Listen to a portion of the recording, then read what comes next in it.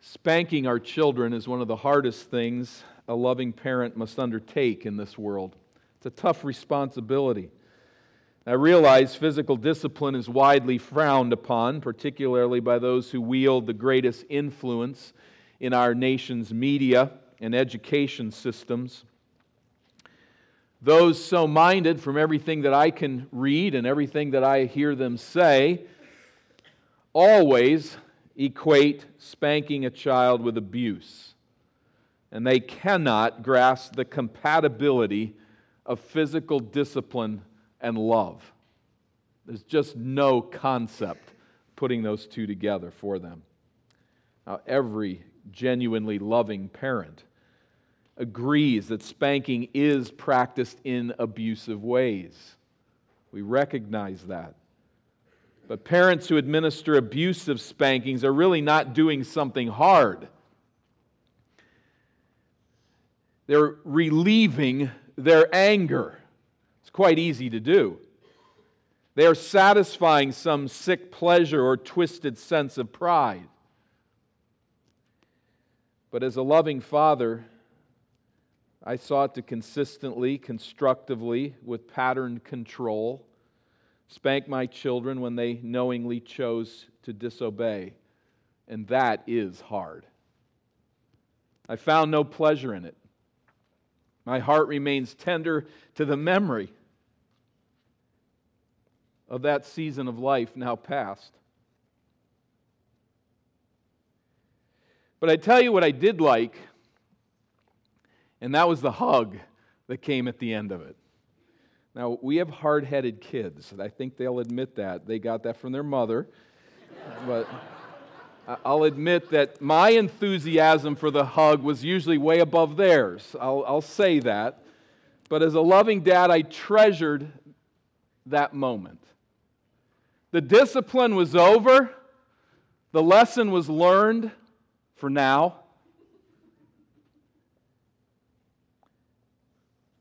Come here. I love you.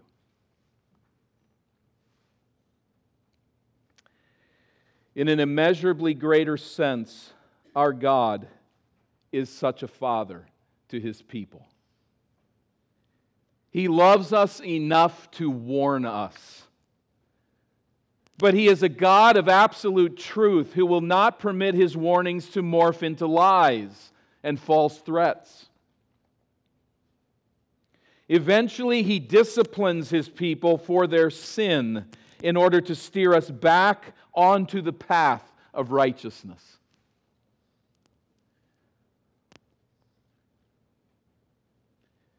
But this is one thing we learn about our Heavenly Father in the pages of Scripture, and that is that He rejoices and treasures in the restorative hug. He is always bringing His people back. The discipline is over. The lesson is learned for now. And He holds open arms and says, "Come here. I love you." I wonder, is this just wishful thinking? Is this just the kind of the image of God that we want to present? Is this what we make up in our mind because it feels good? I don't think so at all. I think this is the truth that Scripture reveals about who God is over and over again. And it is a theme that plays out on a grand scale in a most unusual historical reversal that we read about in the book of Ezra. And we begin a series today through this book. Let's take a few minutes to understand the historical background. You might want to make your way there. We'll look at the end of 2 Chronicles and move into Ezra today. But the historical setting, this takes a little bit of time, but it's absolutely essential because, as is true with all of Scripture, it is rooted in the historical realities of this world. As God rules the world sovereignly, it is always rooted in truth. But it is rooted also in the realities of historical events. As we look at the historical setting of Ezra, we note, first of all, the area of monarchy. You just have to have that concept in your mind, monarchy, thinking kings ruling Israel. Where do we find this information in Scripture? 1st and 2nd Kings, 1st and 2nd Chronicles. We have nearly 500 years of the divided kingdoms of Israel and Judah. These books, as we know, record the repeated moral failures of the kings of God's people. Some kings did right, never ideally so. Many kings did that which was evil and broke covenant with God. They failed their call to serve as the theocratic head of the chosen people. God had chosen them as king, and they were to represent Him to the people and draw them into covenantal obedience. But over and over again, they obeyed the gods of the land, the pagan gods of the Canaanites, and followed their ways and led the people of Israel astray and led them to the place of disregarding the Word of God. And we see as the monarchy comes to an end, an utter mess, leaving us to long for an ideal king who would do it right. No one did. Failure after failure after failure. There were those who stood up for God and did right. But in the end, the monarchy crumbled in unfaithfulness to the Lord, leaving us again to long for a king of perfect righteousness. Kind of superimposed over monarchy is the theme of prophets, and the prophets came before and after monarchy, but they were very much a part of the life of the kings of Israel and the life of Israel during that season of their history. But no single warning was sounded more often by God's prophets than the warning to stop serving false gods. Stop worshiping the idols of the Canaanites. Stop following their wicked adulteries and their practices, their vile worship. Stop burning your children in the fire. They were doing that in obedience to these gods. All gods destroy and tear down in the end. These gods were tearing down the Israelites, and the prophets continue to say, "Stop it, or God will pour out His just wrath upon you." He poured out His wrath upon these peoples, allowing you to take this land, giving this land to you, disciplining them and giving that blessing to you, but now you're acting like they are. God is a just God, and He will not permit this to continue. What was the result of the prophet's work? 2 Chronicles 36, verse 14. 2 Chronicles 36, verse 14, all the officers of the priests and the people likewise were exceedingly unfaithful, following all the abominations of the nations, and they polluted the house of the Lord that He had made holy in Jerusalem. That is, they brought in false worship into the temple of God. Verse 15, the Lord, the God of their fathers, sent persistently to them by His messengers, because He had compassion on His people and on His dwelling place. But they kept mocking the messengers of God, despising His words, scoffing at His prophets, until the wrath of the Lord rose against His people, until there was no remedy.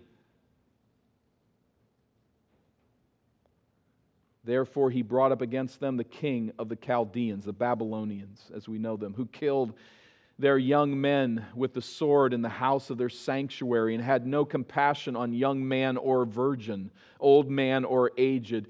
He gave them all into His hand, and all the vessels of the house of God, great and small, and the treasures of the house of the Lord, and the treasures of the king and of his princes, all these He brought to Babylon. And they burned the house of God. They broke down the wall of Jerusalem. They burned all its palaces with fire and destroyed all its precious vessels. He took into exile in Babylon those who had escaped from the sword, and they became the servants to him and to his sons until the establishment of the kingdom of Persia, to fulfill the word of the Lord by the mouth of Jeremiah, until the land had enjoyed its Sabbaths all the days that it lay desolate. It kept Sabbath to fulfill 70 years. 1 in 7 years to be given to the land for rest. It had not been followed, and so this discipline of the Lord falls.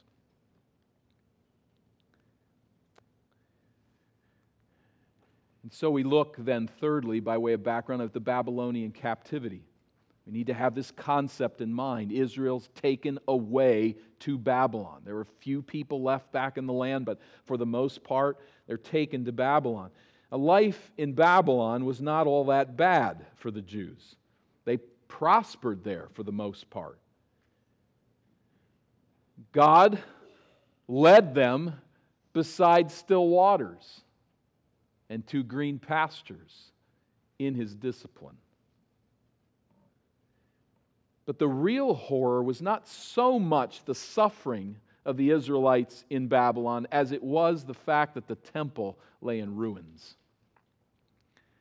For 70 years, there was no central worship for Israel. God's glory that once resided there, that place now had been devastated and was not used. But the 70 years of discipline were now past. God's people had been sifted and purified in the fires of correction. And a very different people now returns from Babylon to the promised land.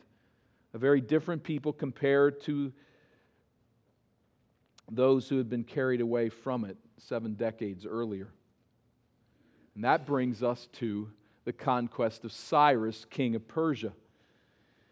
In 559, Cyrus inherited the throne of his father's small state of Anshan near the Persian Gulf. I'll point over this direction.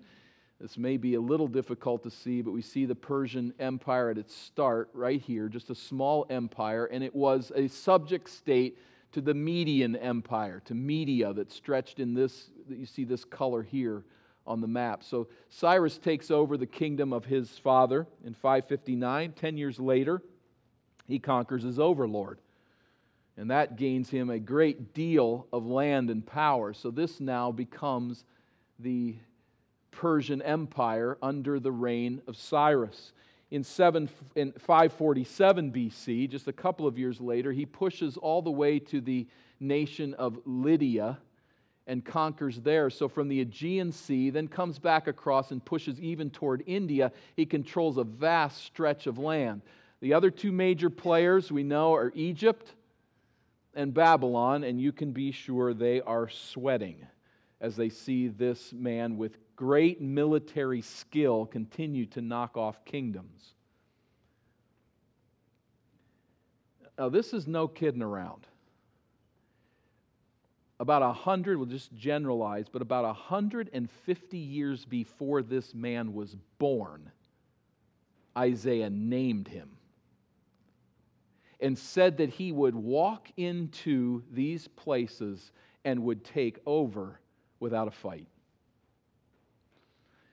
You don't just make that up 150 years before a person's born. But this amazing thing indeed happened. A century and a half after Isaiah's prophecy, Cyrus goes into Babylon, the great power of the day, and he walks into Babylon.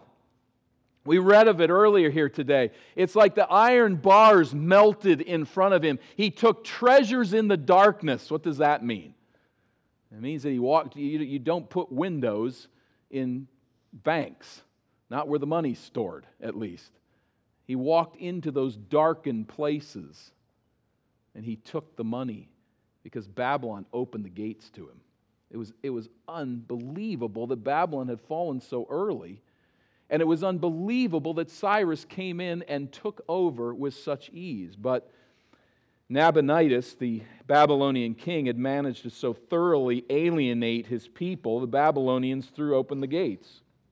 They welcomed Cyrus as a liberator, just as Isaiah had prophesied. Now, as Isaiah prophesies that, you don't really know what he's talking about until after the event. Otherwise, many people would stand in line and fake it. The prophecy is somewhat subtle. It's a bit clouded by as you read it originally. But once the event takes place, it's quite clear this is the Cyrus.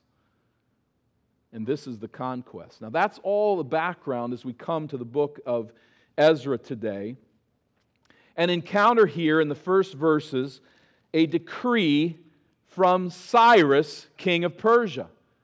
Now, what's he going to do? What is he going to say? How will he respond to God's people who are, in some sense, like a little mouse running around among the elephants?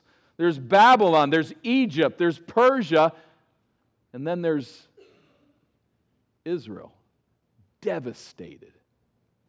Its temple in ruins, the walls broken down, hardly anybody left, a fight just to keep it functioning against the wild animals and the invasion of weeds and time.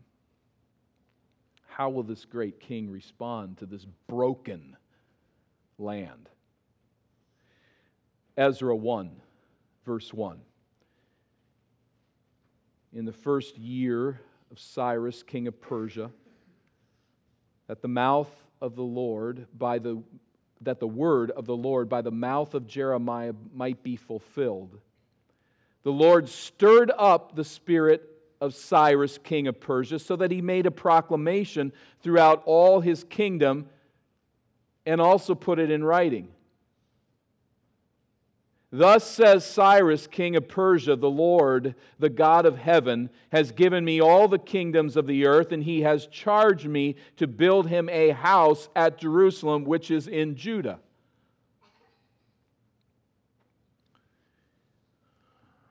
That's not what anybody was expecting.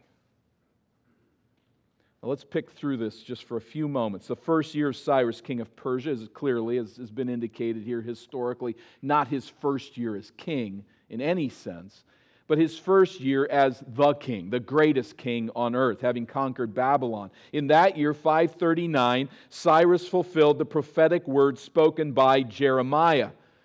No wonder Ezra could have said spoken by Isaiah, but he says here by Jeremiah. He fulfilled the prophecies that Jeremiah foretold, perhaps concerning the 70 years of Babylonian captivity and Israel's return to the land.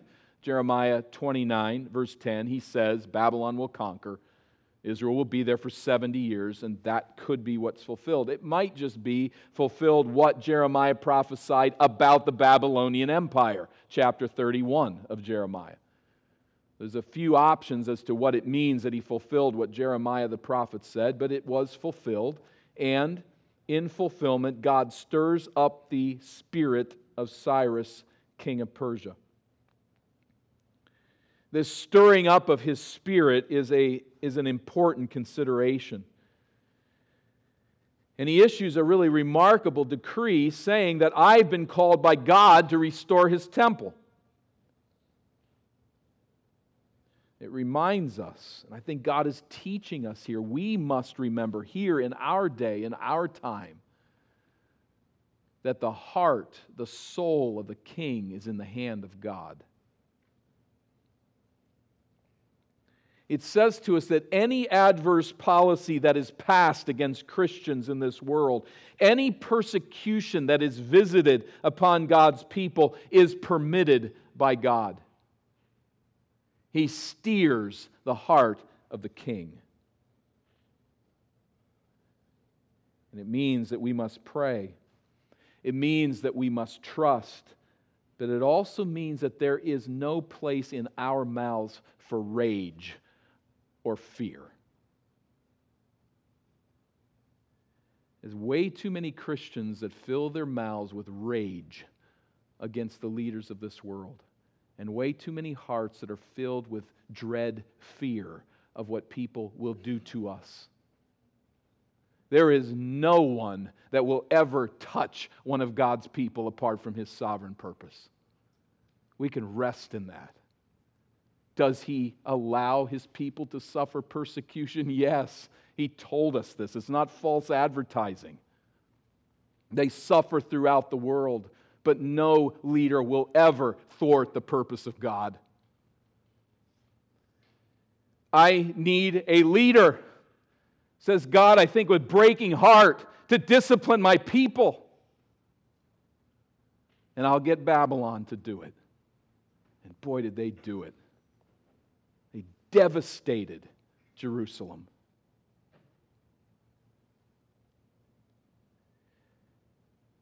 But I now need a leader to invite my people back into my embrace and to say the discipline's over for now. It's time to move on. And I'll take Cyrus. Before he's even born, I'll name him, I'll lay out the plan, and I'll use him to build my temple again.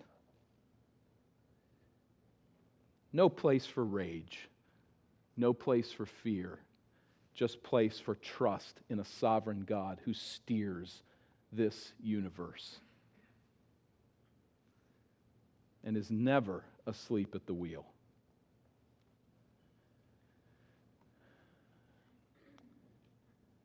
Verse 3 reads, "Whoever is among you," this decree of Cyrus, "of all his people, may his God be with him, and let him go up to Jerusalem, which is in Judah, and rebuild the house of the Lord, the God of Israel. He is the God who is in Jerusalem." Now, what on earth is happening here? It's a stunning reversal of fortunes. Babylon conquered Judah, destroyed the temple, absconded with its holy vessels used in worship, and carted off the majority of Israelites to Babylon. Cyrus comes to power and enacts a radically different policy. We see him being steered by God here. Cyrus was as capable a politician as he was a general. And ruling now this vast empire, he realized it would be wise if he would permit captive nations to worship their local deities. This was a policy of his. Don't read this and say, well, this is just God working just for his people. No, Cyrus is doing this with all conquered nations. He's restoring temples. He's sending back vessels that have been brought back to Babylon by the Babylonians. And in the process of it all, he's getting a lot of votes. People really like this. They really appreciate this. He's respecting the gods of the lands. And for his part, Cyrus would say, I am the worshiper of your God. What he's saying here about God, he probably is getting from the Israelites, the way that he refers to him and names him, the respect that he evidences to God. He does the same with Marduk, the god of the Babylonians, says, I'm a worshiper of Marduk. He's a worshiper of everybody. He was appeasing everyone. The great ecumenicist has arrived. He determined the best policy was to let people do what they wanted to do in the realm of religion. They would honor him for it, and he'd get the kickback of all the gods would be on his side. They would appreciate what he had done to restore their fortunes in their lands that they had lost. The worshipers were happy. The gods are appeased and left to rule their territories, and everybody blesses Cyrus. So as a thoroughgoing pagan, he plays everyone's game and hopes to thereby win. But you'll notice here, his true heart comes out when he says that God is the God who is in Jerusalem. And that, says Cyrus, is precisely where I want him to stay. Happy in his temple, blessing me when I'm in the land and leaving me alone at all other times.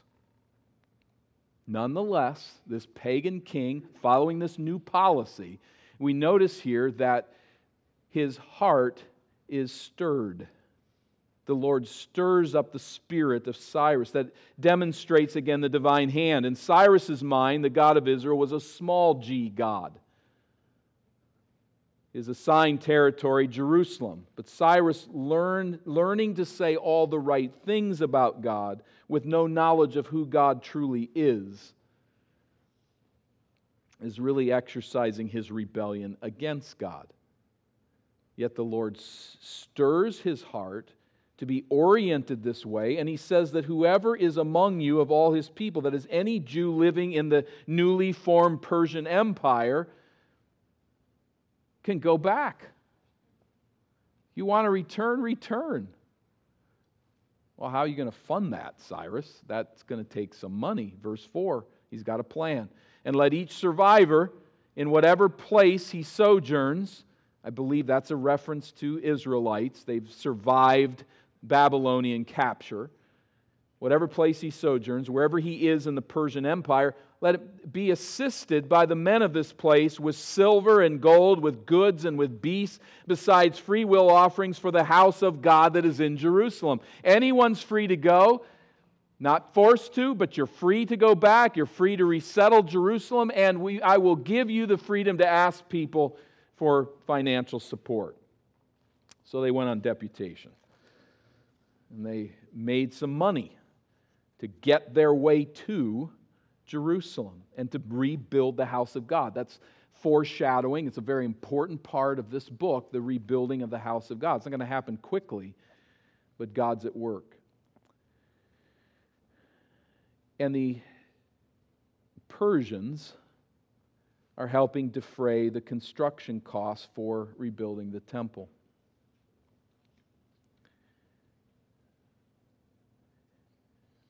Now, what we're seeing, this is just a quick sideline, and we'll come back to it, but this, what we're seeing, I think, is worthy of stopping here and noting. The author compiles secular documents, and he draws from them, even quoting them. If you have the idea that people kind of sat there at a desk in a semi-trance, and God sort of dictated words to them, and they didn't need to really work at it because God knows everything, and He's talking to them, telling them exactly what to write down. You really have a twisted view of what inspiration is, how it works. God superintends the process such that the biblical authors use their minds and their research capacities by which God assures that the words written are His words, exactly what He wants to communicate. But as we've referenced Isaiah, there is direct revelation that says that Cyrus will defeat the Babylonians long before he's born. But on the other hand, we see evidence such as this, as a man sitting down with documents, drawing from those documents, putting them together. God doesn't speak it from the sky. He has to read the text in front of him, and he quotes Cyrus. Back to the text in verse 5, we see the response of God's people. So this decree of Cyrus is given, and then verse 5, the response. Then rose up the heads of the fathers' houses of Judah and Benjamin, and the priests and the Levites, significant divisions within Israel. There's order already developing. There's an orientation here toward the temple. But it's everyone whose spirit God had stirred to go up to rebuild the house of the Lord that is in Jerusalem. You can't miss that phrase, can you? God stirred up their spirit, just like He stirred up the spirit of Cyrus. He's putting the two together, the pagan king and Israelites who say, I want to go back to the land. It wasn't a habitable place. It was a very difficult place to live. But God put it in the heart of some to go there and to reestablish the presence of God's people in His temple in Jerusalem.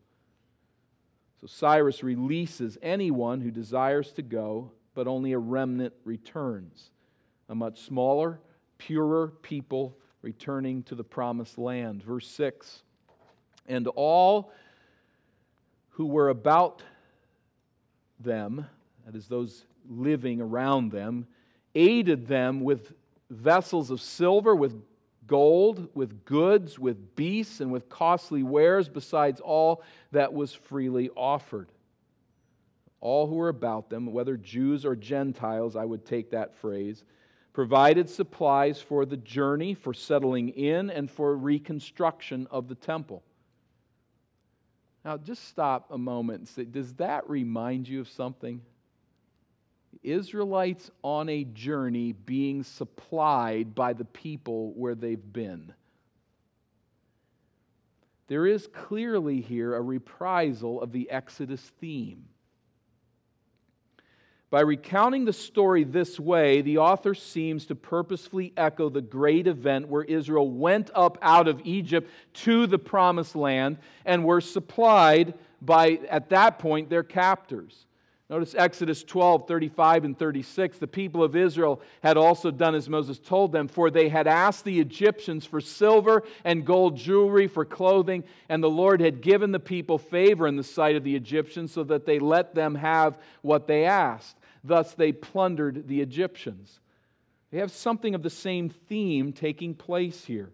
the nation again, going up to the promised land, supported by the people of the land that they are leaving. Verse 7, Cyrus the king also brought out the vessels of the house of the Lord that Nebuchadnezzar had carried away from Jerusalem and placed in the house of his gods. Here's those vessels again. Very broad Hebrew word speaking of all types of things involved in temple worship. In God's covenant with Israel, the law forbids the creation of idols. And when you go into another land and you conquer that land, you can take their gods home and put them in the temple of your God. You can grab all of their idols and bring them there. Israel doesn't have any such idols. What Israel has is vessels involved in the worship of God, but it's those vessels that are taken captive. An amazing thing happens here. Some of them likely destroyed. There seem to be some indications of that. Some of the larger pieces chopped up and perhaps melted down by this point in Babylon's history, but many of these vessels survived and were placed in the temples of the Babylonian kings as trophies of war.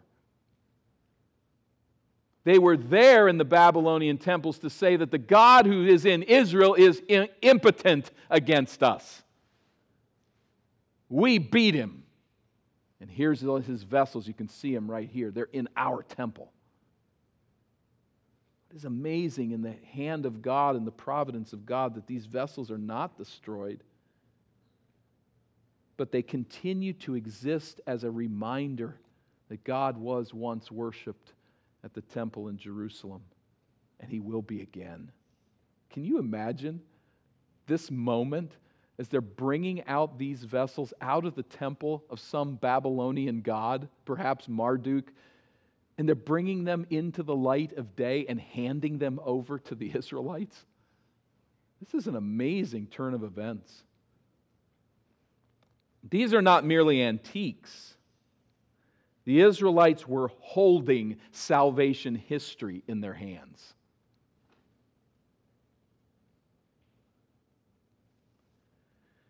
They were touching the continuity of what God had done for His people during the monarchy and what He would now do through them.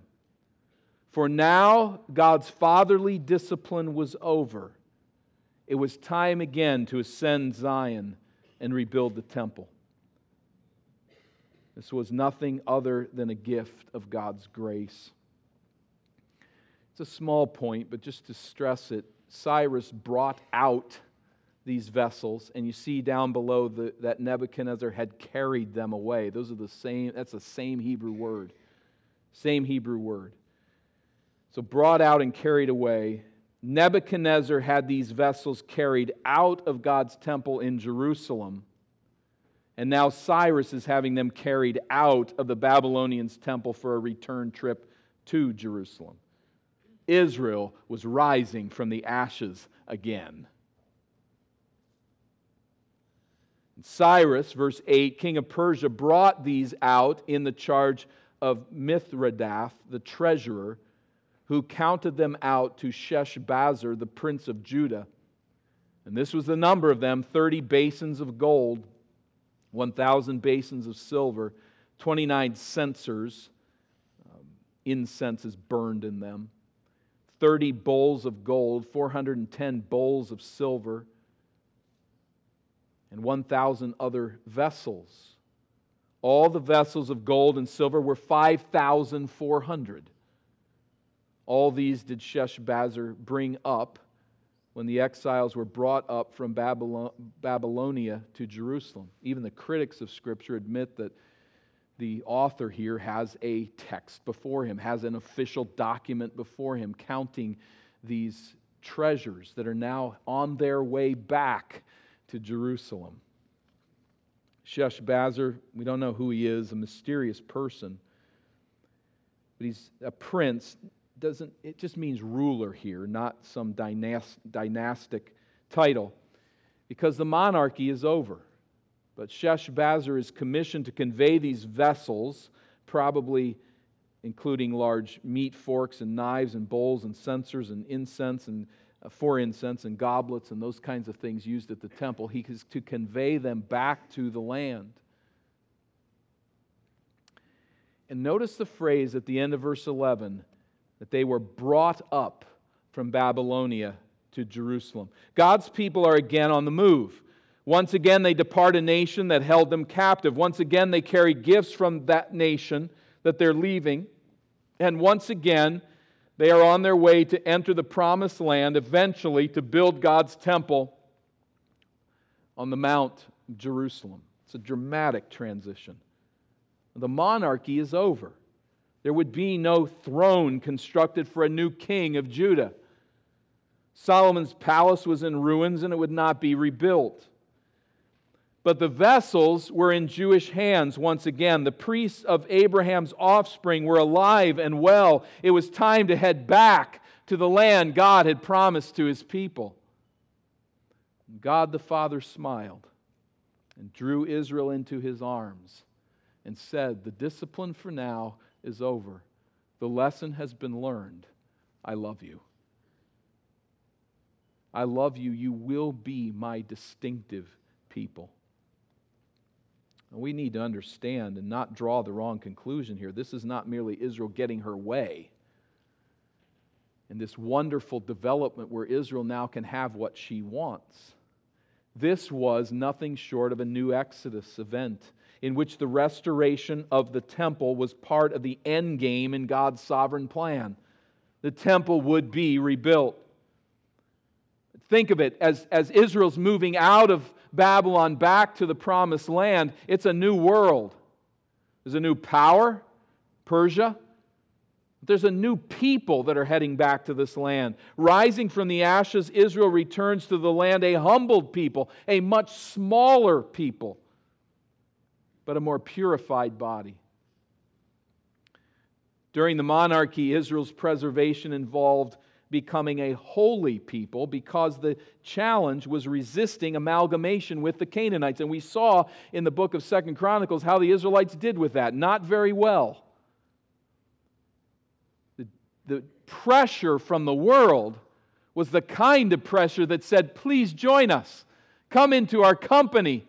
Worship at our altars. Honor our gods." And Israel did not do well with that. Now the day is totally changed.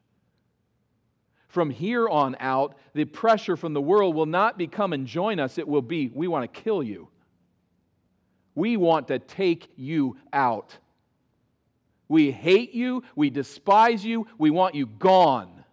That's the pressure Israel will now face in the land of promise. Will she survive? Will she continue forward? There's absolutely nothing in the statistics that would indicate she will. Just a small handful of people that don't bother Cyrus one bit. But a people who goes back according to the purposes of God, who steers the heart of the king wherever he wills.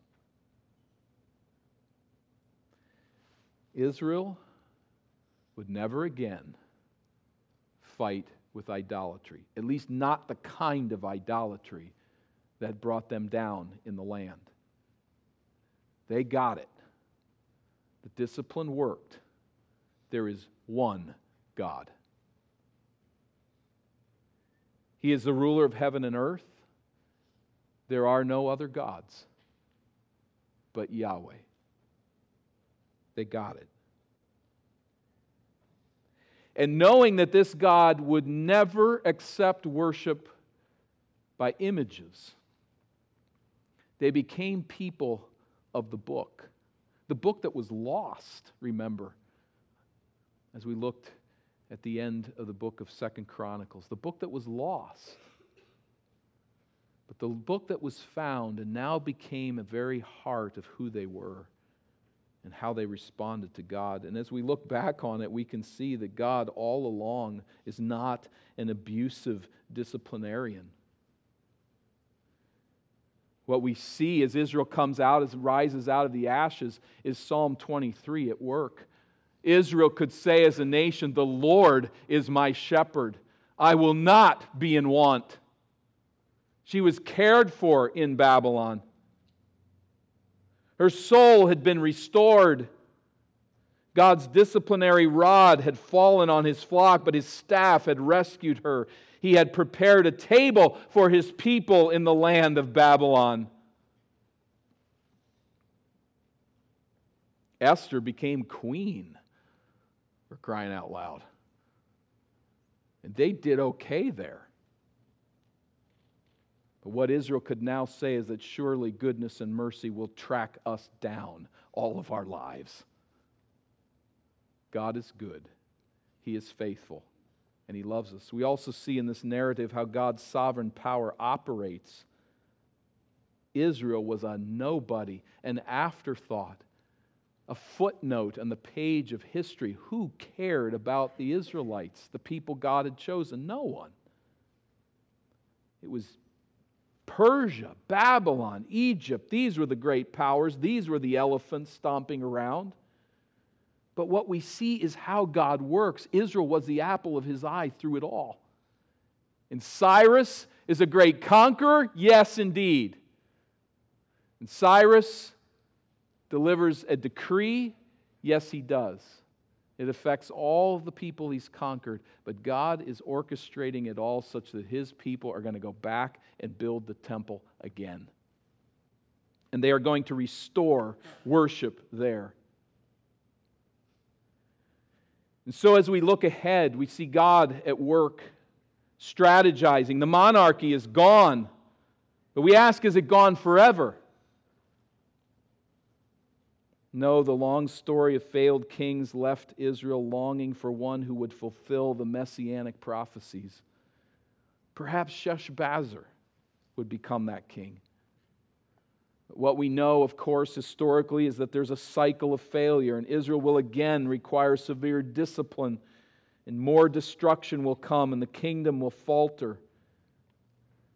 If you remember back a few weeks, it's that picture of the ocean coming up and just sloshing over the sandcastle, time after time after time, fighting away the sin, fighting away the battle, the people falling, sinning, being restored. The battle just continues in this fallen world, and we get weary of it. But we need to remember that this is where God is going. We're rising up. We're going back up, and this theme of going back up to Jerusalem is pervasive in our lives for those of us even now who know this Messiah and have been rescued by Him. Isaiah chapter 2.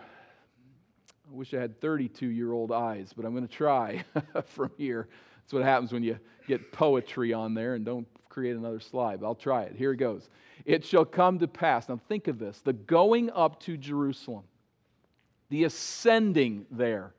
It shall come to pass in the latter days that the mountain of the house of the Lord shall be established as the highest of the mountains, and shall be lifted up above the hills, and all the nations shall flow to it, and many people shall come.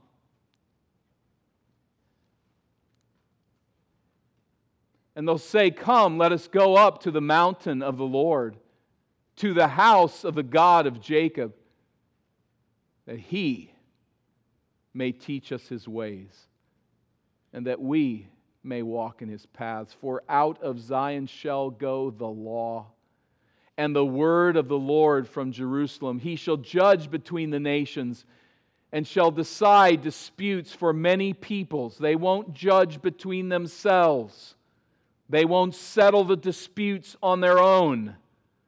But He, the Messiah, the King in Jerusalem, will settle these disputes such that they beat their swords into plowshares and their spears into pruning hooks. Nation shall not lift up sword against nation, neither shall they learn war anymore. Because there will be one kingdom and one king who will rule in righteousness forever. The story of humanity, the story of God's people, is a continuing forward to rise up. As we find at that call at the end of 2 Chronicles, let us go up, let us ascend. It reminds us of those psalms of ascent and the pilgrims of Israel heading up to Jerusalem. And we see here perhaps even topographical changes in the future prophesied, that this hill will be made even more prominent than it is. And this really is where our little stories again lock into the grander mission. This is what God is doing through all of the sin and the destruction of nations and the travails of this world. He is working to bring the nations to the hill, to this place where Messiah will reign. That's the longing in the heart of God's people today. For those who have come to trust and know that Jesus Christ was that Messiah, that King who was sent, who have come to place their faith in His death to pay the penalty of our sins, in His resurrection power. It is to this King on this hill that we look and we filter everything that's happening in light of this grand motion of God to bring His people back and to seat His King on the throne, who will rule in righteousness and justice and honor and grace. And so in our little lives that lock into this grander story, there is a smooth locking in. The gears mesh. When we understand this purpose, we understand this history, it helps us to understand our own history. Sin brings us down. It brings the warning of God, and sin always ends in misery and trial and discipline. God has said that indeed to us. If there's no discipline in your life, there's no trial in your life, there's no challenge or difficulty that is being brought to you, you're not God's child. He disciplines His children. But as He disciplines us, as we deal with sin, as we continue to kill it and set it aside and trust Him for His grace, He draws us back into His embrace. And He welcomes and encourages and loves us. Why is God like this? We get just a glimpse of it in the lives of parents. With children, there's sin after sin, after failure, after disobedience, after selfish display, after selfish display. And there is a consistent standing up against that way that is always coupled with a gracious embrace. And let's keep going. And of course, in our homes, those parents are just as sinful. And just as many failures in their life. But with God, we have a sinless being, our Father, who unrelentingly forgives and comforts and strengthens and puts us back on our feet after having us over His knee and says, let's go back at it. Not in your own strength, in your own power, but in mine, trusting me as your Father, let's keep at it. Setting sin aside, moving up, and heading where we're heading. The rule of Christ from Jerusalem's throne. Let's pray.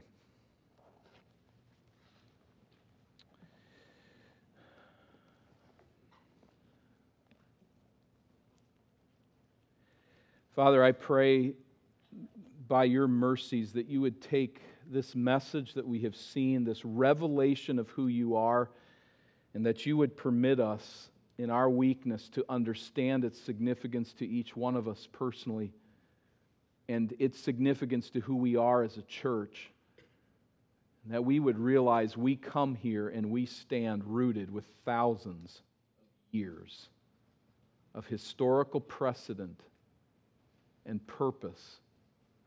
We sit here, we identify here, we join our lives together with the people of God from the ages past. And now as the Gentiles who have come to faith in Christ, the Messiah, for whom you have prepared this world through your prophets, and whom you have demonstrated as King of kings and Lord of lords by his conquest of death, we come here in light of that message to you as our Father. And it is emotional for me as I look into the faces of those here who are under your discipline. Perhaps not for direct sin in any way, but just suffering the consequences of a fallen world. We do face those trials and those heartaches, and I pray that you'd help us to endure. For all of us as we sin and reap the rewards of that, the fruit of it. We thank you that you're a God who comforts, forgives, and draws us back in. You're not a pushover father who fails to discipline his children. You warn, you rebuke, and you discipline. But you do so for our eternal benefit. And in this we rest. And I pray for those that are here in that midst of suffering and trial and difficulty, that you would help them to put their confidence and their trust in your sovereign hand and in the love of your heart to draw us back and to comfort us in your arms. We thank you that this is the God who you are. We thank you that you've revealed yourself this way. And when we think of this grand mission of salvation, I pray there would not be anyone here who does not recognize the call, the appeal to respond in faith to Christ crucified and risen for the forgiveness of sins. I pray that they'd embrace that today. You would open eyes and continue to minister your word to each one of us uniquely. Through Christ we pray. Amen. Please stand with me and let's consider in silence for just a few moments God's word for us.